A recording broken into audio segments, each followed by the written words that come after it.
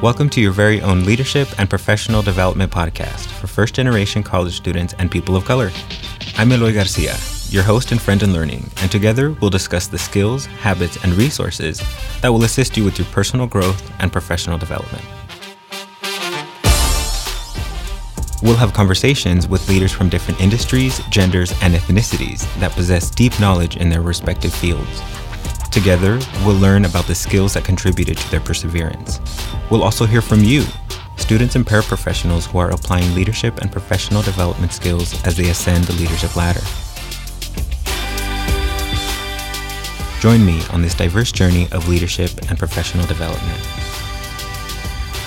Given the amount of nuance to life, the definition of first-generation student varies, so we'll be using the following 4 definitions when talking about first generation.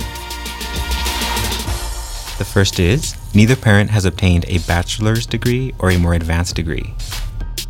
Neither parent has obtained an associate's degree or a more advanced degree. Neither parent has obtained a college degree or certificate, and neither parent nor sibling has ever enrolled or attended college. Personally, the penultimate definition applies to me. Neither parent obtained a college degree or certificate. However, an older sister of mine is an CSUSB alumni, so shout out to class of 2008. As first-generation students, we face a set of obstacles that permeate our social lives, our work lives, and sometimes especially our relationship with education.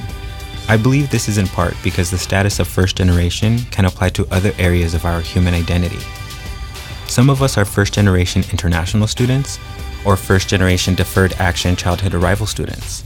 Some of us are first-generation and defined as queer, or we're first-generation and our skin is black or brown. And all of these attributes have implications that affect our leadership and professional development. Lack of access to content rich in theory, skills, and applied learning is an issue our underrepresented communities face.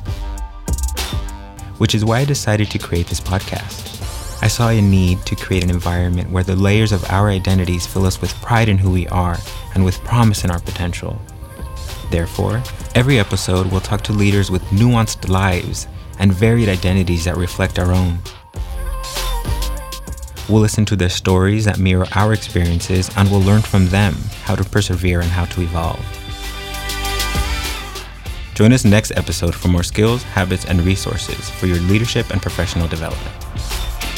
Thank you for listening to LPDcast. I'm your host, Eloy Garcia.